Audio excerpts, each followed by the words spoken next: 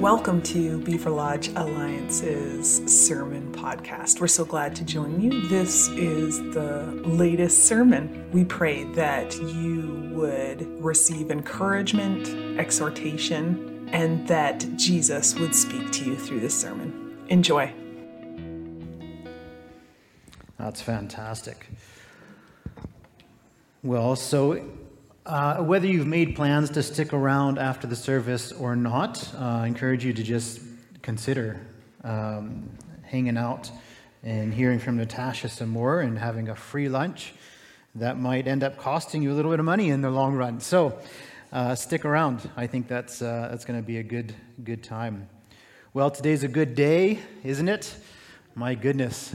Wow. Well, and not just because we're kind of getting some warmer weather again, right? Which I always think is fantastic when we get this extra little spell of warm weather. I'm excited about that. But because God is on his throne, and he continues to be on his throne. He continues to be in charge, and we can worship him. So I hope you're well today. I have a question for you. How is your mental health?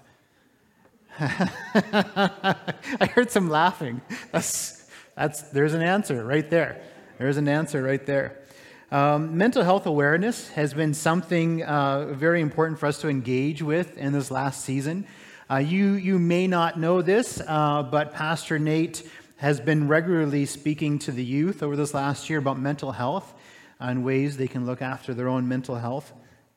We're in a season right now of intense mental weariness right now. Intense mental weariness. These last 3 years have taxed people's mental health in ways that I think we will be yet to see. There will be a lot of stuff that comes out of this time in the years to come as we see how taxed people have been in this time. One of the problems we face in a season like this is the continued level of stress and uncertainty which results in people being mentally fatigued.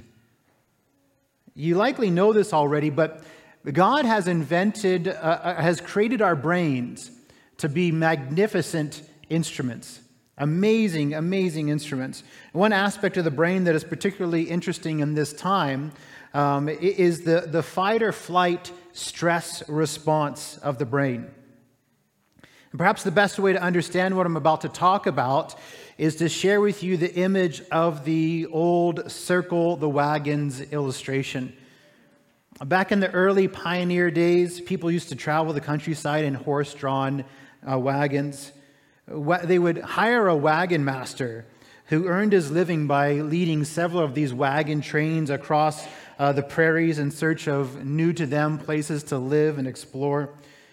And while on these trips, if there was danger about, if they spotted danger in the distance, the wagon master would signal the group to circle the wagons, which meant they would literally circle the wagons up. They'd put all the vulnerable people in the inside, and usually all the men would stand around the edge with their guns pointed outwards, defending their group from anything and everything that was to come.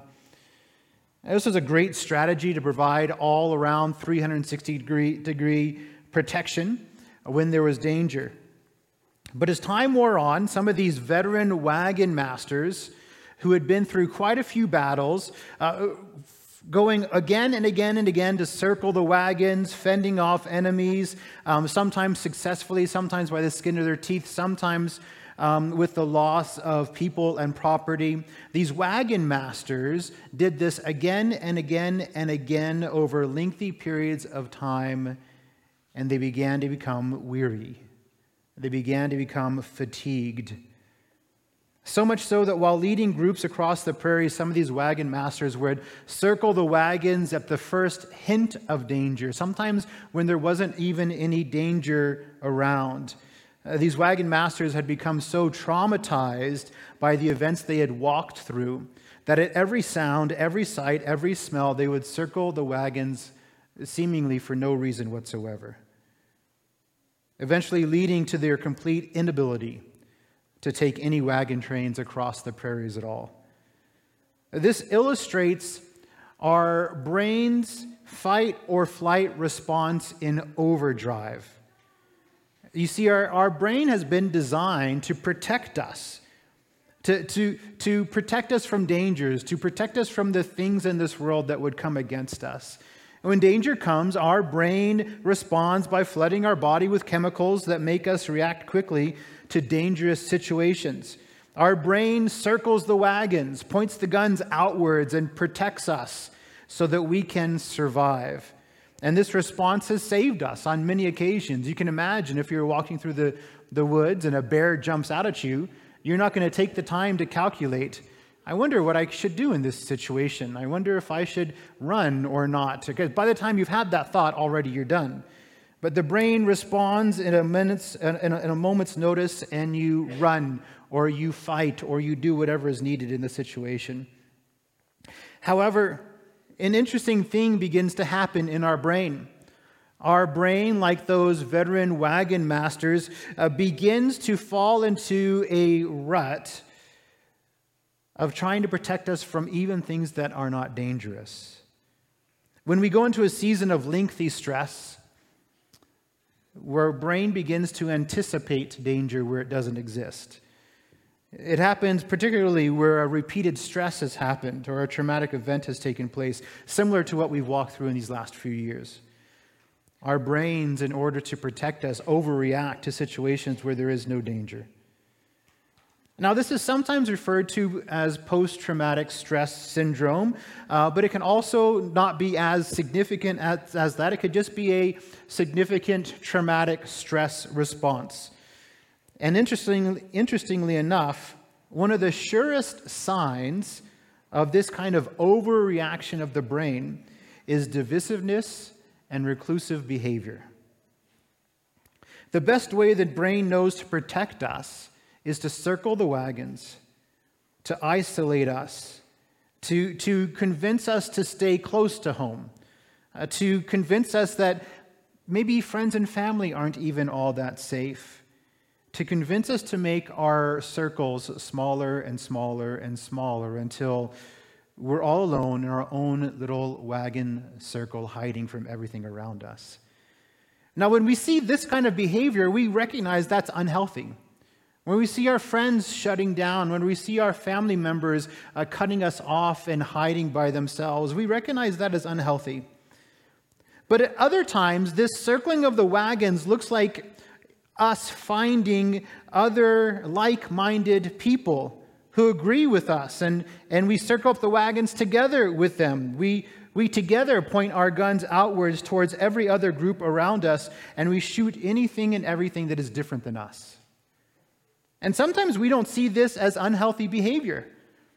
It feels like protection. It feels right. It feels like the whole world has gone crazy, and only these few that we are with, we are the only sane ones left, and we're just doing what we need to survive. We don't always see this as unhealthy in the beginning. But this divisive behavior of circling the wagons eventually leads to destruction. And this is exactly what I think that we're seeing in the book of 1 Corinthians, which we're about to go into for the next couple months. And I think our study of this book of 1 Corinthians is timely with what we're seeing in our culture today. So we're going to dive right into the hot mess of 1 Corinthians today, and we're going to do so for the next several weeks. So I encourage you to read along with us. Today we're doing 1 Corinthians chapters 1 through 4, and if you didn't get a chance to read them this last week, read them in these next days to get a bigger picture of what's going on. Next week, I think we're going through chapters 5 and 6. So look on our website, get onto our community group, and you'll find out what we're reading for the week. But join us as we begin to delve into the hot mess of 1 Corinthians. Now, 1 Corinthians is a letter that was written by the Apostle Paul. It was written to the brand new church in Corinth. In the first 4 chapters, which we're looking at today, we see massive division. And this is most likely the main reason that Paul wrote this letter to the church in Corinth. Here's what Paul says. Right away, in 1 Corinthians chapter 1, verses 10 to 12, this is what Paul says.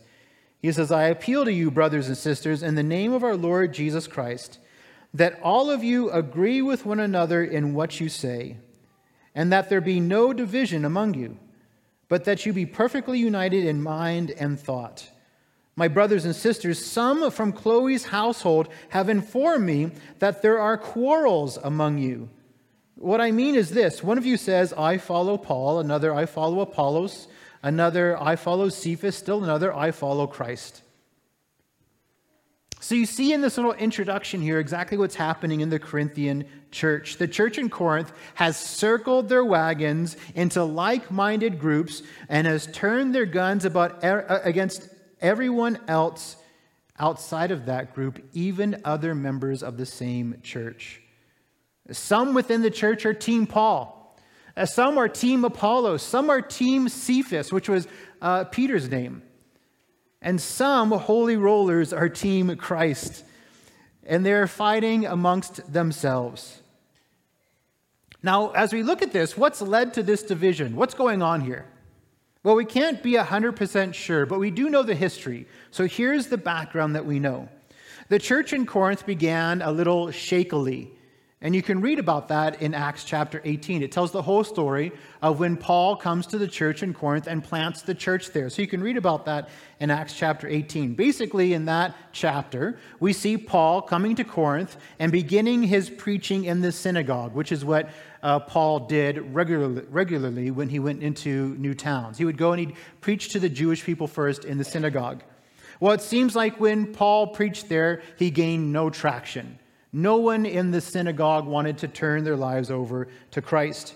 And so Paul quickly moved on to the Gentiles. And as he spoke to the Gentiles, now remember, the Gentiles are anybody and everybody who's not Jewish. So these are Greeks and Romans and all kinds of people. When Paul speaks to these Gentiles, there's overwhelming acceptance of the gospel. The Gentiles come to Christ in droves. It's wonderful. Now, Corinth was a very wealthy city, but it was also very sketchy. Even for the Roman world, which was known to be morally corrupt, Corinth stood out as a cut below the rest. They were one of the worst, most sketchy places you could go to in this area. So Paul plants a little church in Corinth, made up mostly of Gentiles who were just learning about Jesus for the very first time. They had no background in understanding who the God of the universe was. They're coming at this cold for the very first time. And in this early season, the Jewish people who Paul had preached to already, who had rejected the message, as they see the message of Christ well up within the Gentiles, these Jewish people tried to rile up the Roman government against Paul. They tried to take him to court. They tried to tell the Roman government to do something about this brand new church. Nothing really came of it at the time, but you could see that the whole town was riled up. Now, after Paul leaves Corinth, Apollos, that was one of the team Apollos. Apollos comes by Corinth. He's a passionate evangelist, and he has the best chances. As we read about Apollos in Scripture, we see that he mainly reaches out to the Jewish people, and he convinces many Jews to follow Christ. So we can assume when Apollos comes to Corinth, he turns quite a few of the Jewish people to Christ. They didn't listen to Paul, but here they're listening to Apollos. So here we have a brand new church made up of brand new to God Gentiles and some possibly hot-headed Jews living in the Las Vegas of the Roman world who are already on the naughty list with the Roman government. That's not a really great start, right? You can see where there may be some stressful spaces here right from the very start. Now, at some point after Paul planted this church, he wrote them a letter. So this was normal for Paul. He spent about 1.5 years in Corinth teaching them and preaching to them and helping to plant this new church. But then he leaves, and at some point after he's left, he writes a letter back to them to try to encourage them to continue to move forward in what they were doing. But he had heard some reports from them. And we actually don't have that letter that Paul wrote to them to begin with, but he talks about it in 1 Corinthians chapter 5. And he just mentions briefly that the previous letter that he had written to them was to encourage them to be careful to not associate with sexually immoral people.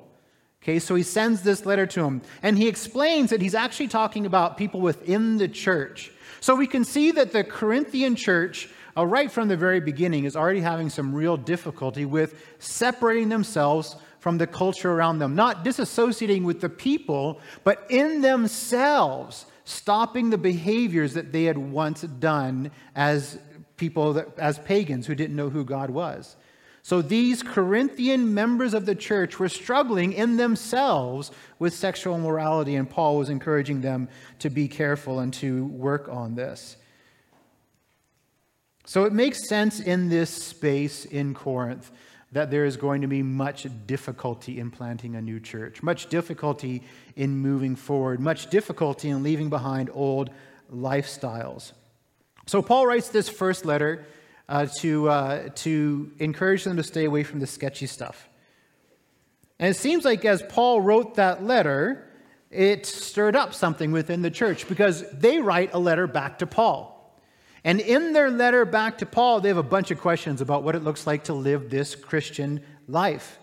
And they ask questions about marriage. What does marriage look like? They ask questions about food sacrificed to idols. They ask questions about spiritual gifts and the resurrection, and likely a few other things as well. They were, after all, a brand new church trying to figure out how to be a church, living in a hostile environment with both internal and external threats, incorporating two majorly different factions of people, Jews and Gentiles, and all of this happening from the very start of their brand new church. There was lengthy, ongoing stress for this brand new church in Corinth. And from what we read here, they were not handling that stress really well. So it makes complete sense that this church would be experiencing traumatic stress responses. So, back to what's happening. Paul spends some time planting the church. Paul writes them a letter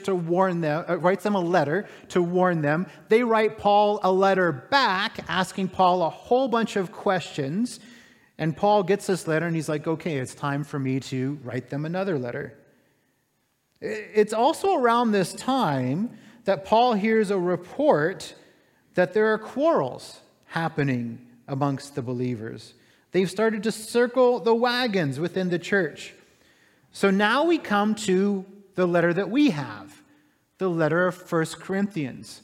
So this letter that we have is a response back to the Corinthian church from their letter that's asking about marriages, all the different food sacrificed to idols, spiritual gifts, the resurrection. 1 Corinthians is a response to the church about those questions. But first and foremost, it's a response from Paul after hearing these bad things about the church beginning to circle the wagons and quarreling amongst themselves. And so at the beginning of this letter, just after we talked about where Paul is saying, what I hear is that there's some quarrels amongst you. Some of you are saying that I follow Paul, some saying I follow Apollos.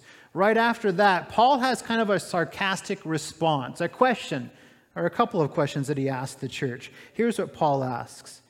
He says, is Christ divided? Was Paul crucified for you? Were you baptized in the name of Paul? It's a little bit of a sarcastic response to what he sees going on. The unwritten answer, of course, here is Christ is not divided. Paul was not crucified for the people, and nobody was baptized into Paul's name. But then Paul continues with his conversation. He's getting their attention. Was I crucified for you? No, of course not. So then Paul goes into another very important moment for the Corinthian church. He begins to speak to them about wisdom and power. About wisdom and power. And it's very interesting. You've got to see what he's doing here. So first he started off by saying, it seems like you're divided and you're quarreling amongst yourselves. And then he begins to talk about wisdom and power. And look at what he says here. He says, Jews, this is in 1 Corinthians 22 to 23. He says, Jews demand miraculous signs and Greeks look for wisdom. Okay, so he's pinpointing there's more division amongst you than what you think. It's not just about you guys are saying, well, I love this preacher and I love that preacher. You guys are even coming to Christianity with totally different expectations. Jews demand miraculous signs, and Greeks look for wisdom. And then he says, neither one of you are going to have your expectations met. He says, but we preach Christ crucified, a stumbling block to the Jews and foolishness for Gentiles. If you've come looking for wisdom and power, you're going to be you're going to be at a loss. You're not going to get what you're expecting. Because what's coming to you right now is a stumbling block to the Jews and foolishness for Gentiles. Paul goes on to explain. See, he knows where the church in Corinth is at right now. The church in Corinth is looking at everything around them with worldly eyes. And so he says, with worldly eyes, you can only see worldly things. And to the world, Christ and his death are foolishness. The church you see is broken, and they're seeing things through worldly eyes. From a worldly perspective, the crucifixion of Jesus is foolishness. It is not miraculousness. It is not wise. It is a stumbling block and foolishness.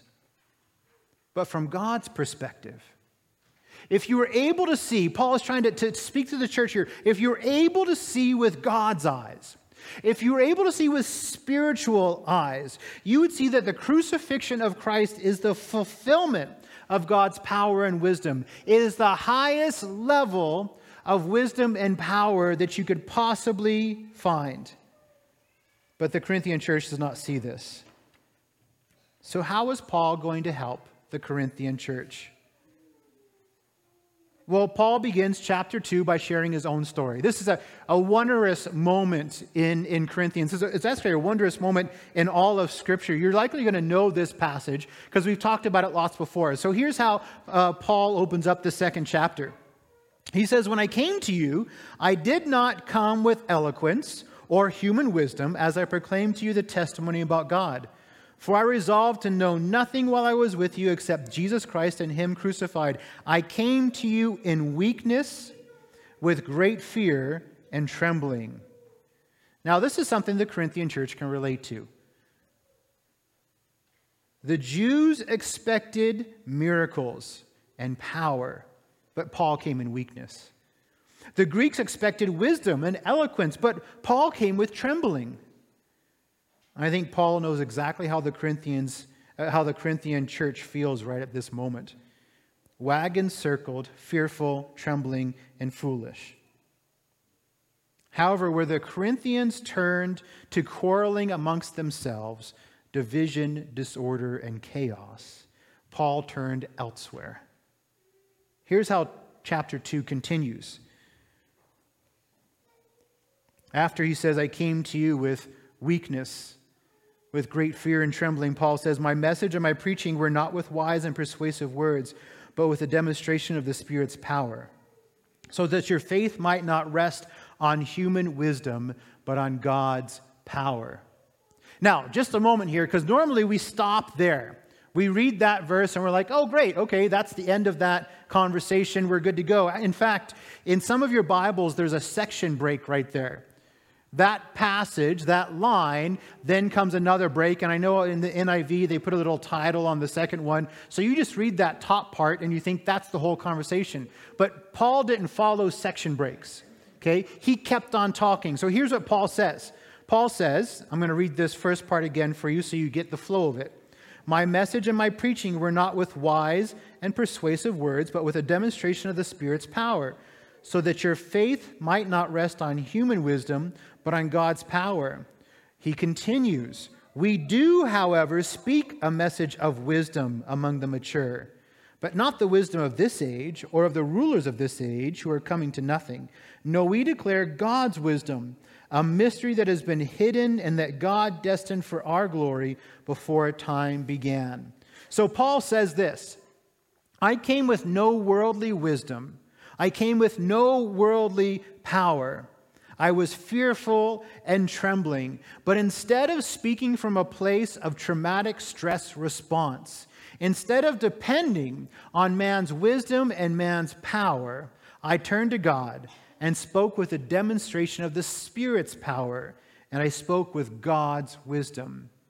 See, Paul is not coming with his own power and wisdom. Paul is coming with God's power and wisdom. Paul explains that there's a difference between showing up worldly, where you just see worldly things, where you see the crucifixion of Christ as foolishness, where you can't see what God is actually doing.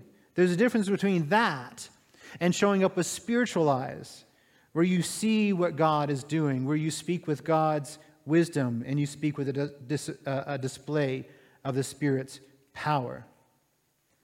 Now, going into chapter 3, Paul draws this back. You've got to see these first 4 chapters go back and forth. Chapter 1 is about how the Corinthian church has really messed things up. And Paul moves into chapter 2 and he begins to speak about what does it look like to actually see things the way God sees things. And then chapter 3 kind of goes back again and says, okay, you guys have messed this up again. And then we go back into chapter 4, okay, this is how God sees things. So he kind of goes back and forth a little bit in these chapters. But here in the beginning of chapter 3, Paul states the obvious again about the Corinthian church. And he does it kind of like a dad does it. I love the way that Paul has this perspective here. He's kind of like a father. He says, brothers and sisters, I could not address you as people who live by the Spirit, but as people who are still worldly, mere infants in Christ. I gave you milk. It's like breast milk, okay? I gave you breast milk, not solid food.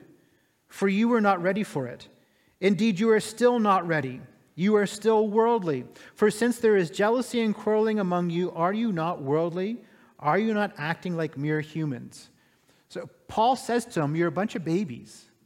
You're a bunch of babies. At this point, I should be able to feed you something a little more solid, but you've still not even been weaned off. You're still a bunch of babies. And Paul longs, though, for the church to grow. He views these people as his children. And he wants them to move into maturity, away from this traumatic stress response of circling the wagons and quarreling with fellow believers, into mature living, ready for solid food and the deeper things of the Spirit.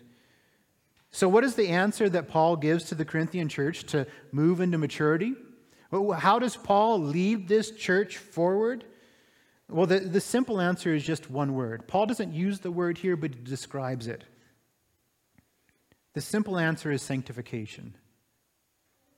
Now, sanctification is the action of making or declaring something or someone as holy. Now, I love that definition because it actually speaks of the two sides of sanctification, making and declaring, making and declaring. On the first side, if you are in Christ, you've been declared as sanctified. Because of Christ's death and resurrection, you are already holy. You've been cleansed and set apart by his action. You've been declared holy, sanctified in Christ. This is your new identity in Christ. It is done.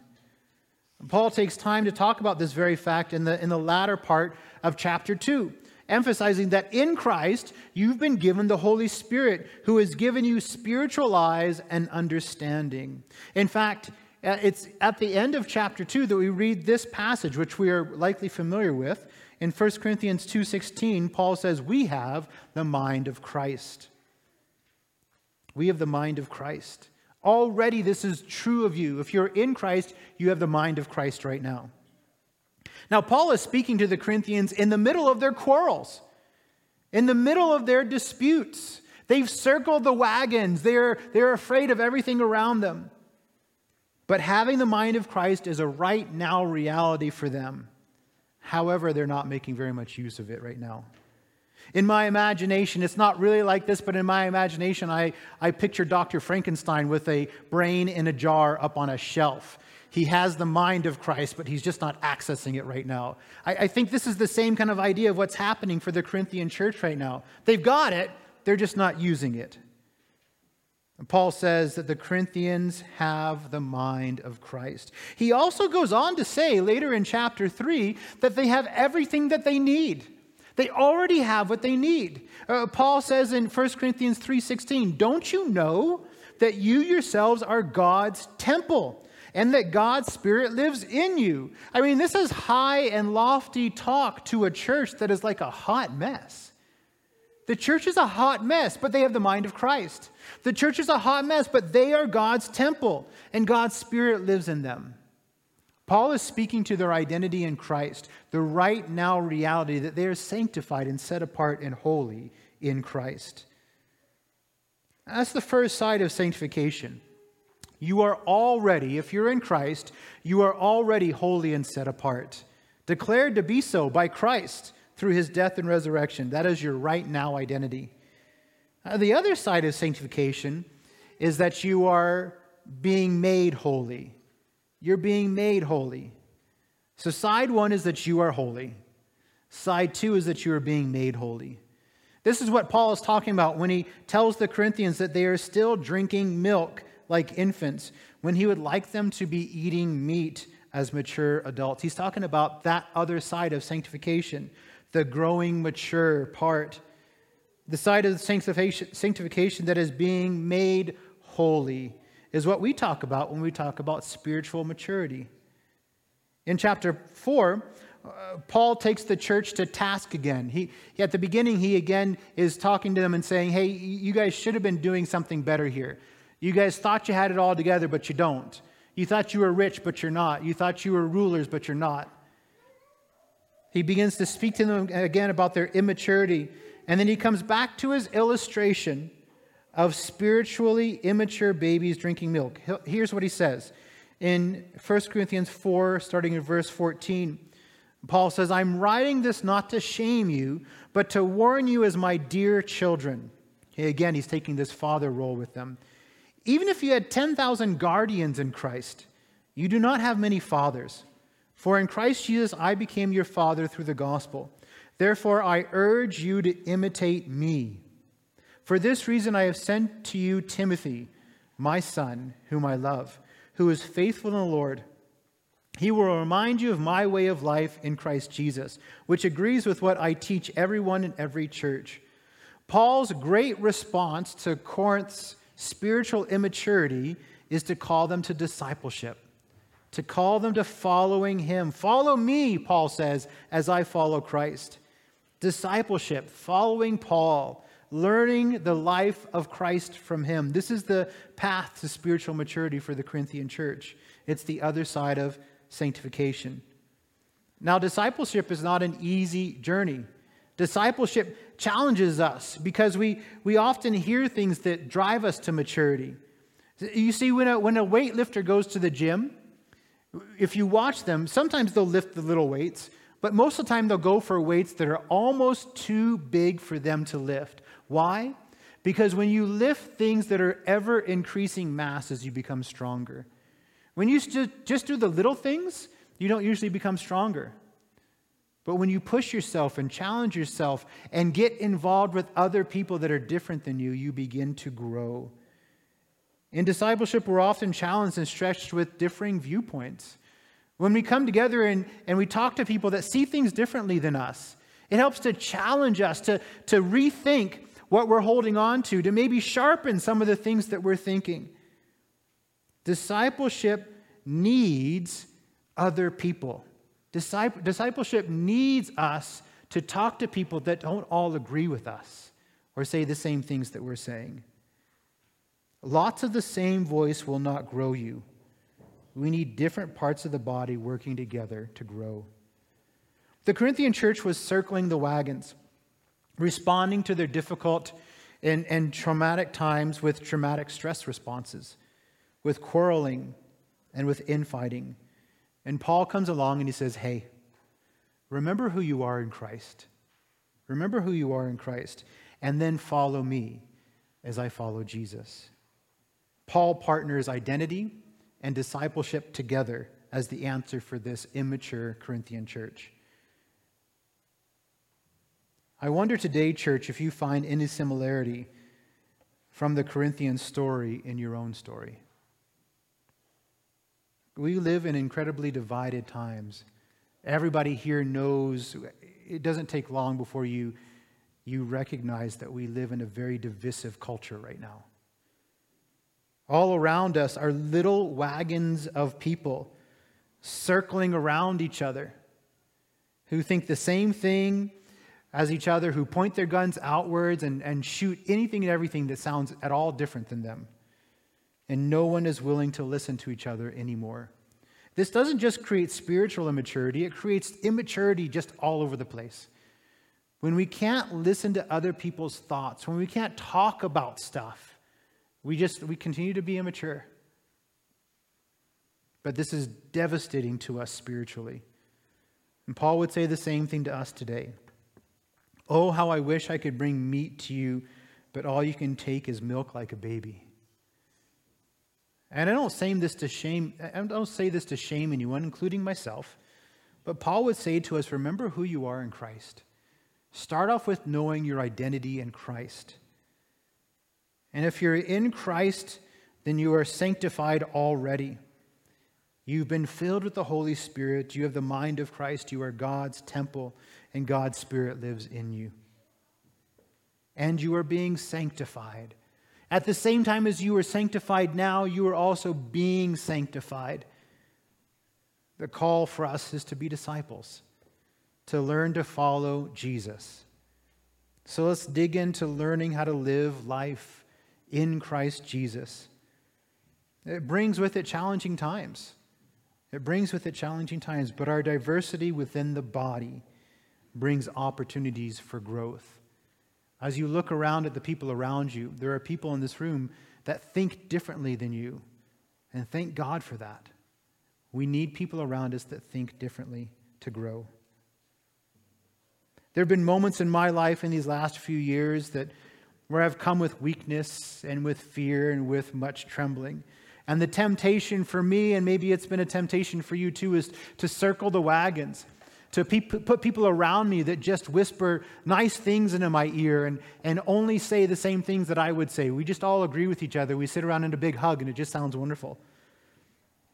Maybe if you're not into hugging, it doesn't sound that great. But if we are going to move into maturity, we've got to surround ourselves with people that don't always agree with us, that don't always say the same things as we say, that are different. What we need to remember is who we are in Christ, our identity. And we need to get on doing the work of being disciples. Identity and discipleship, hand in hand. So I asked a question at the beginning, how is your mental health? And we talked about a common stress behavior, a traumatic stress response. I wonder today, as you're thinking about how life is going for you lately, if you're recognizing some of those spaces where you've maybe circled up the wagons and your circle has become smaller and smaller and smaller, or you're just surrounding yourself with people that are just speaking the same things to you. Recognize that that's a real thing. It's legitimate. It happens. But we're not supposed to just fall into that. So I'm going to pray for you today to have a bit of relief from that, but I encourage you, if you're seeing that in your life, if there's something like that going on, God's calling you to know your identity in Christ.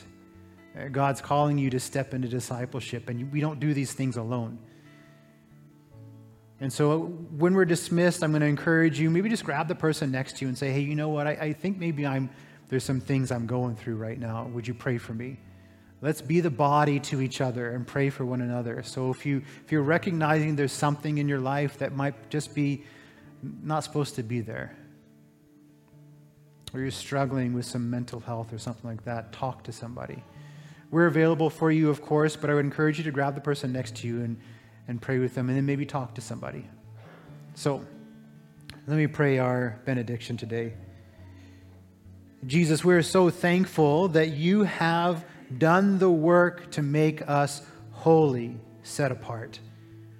And Jesus, I'm also thankful that you invite us to live life with you, to be your disciples, to follow after you so that we are holy and we are being made holy. And today, Lord, right now, I just pray for anyone, including myself. Lord, we've all had this mental health weariness over this last little while. I pray for anyone right now today who maybe feels like they're struggling mentally. Their mental health is not great. I pray, Lord, that you would come and bring healing right now. Speak your healing, Jesus Christ, over your people. We speak against the circling the wagons, the isolation, the reclusiveness, the just being around people that are saying the same things that we are. We speak against that right now, Jesus, in your powerful name, Jesus Christ, and cut that off. My Lord, just Spirit come. Just Spirit come and invade this space. Bring hopefulness. Bring joy back, Lord. Bring healing to our minds.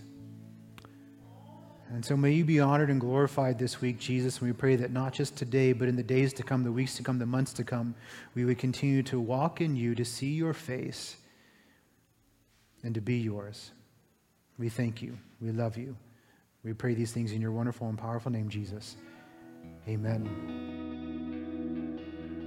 Thank you for listening to our podcast today. If you would like more information about us or find out ways to contact us, visit our website at www.beaverlodgealliancechurch.com. We pray today that you would experience the love, presence, and power of Jesus Christ and then make him known.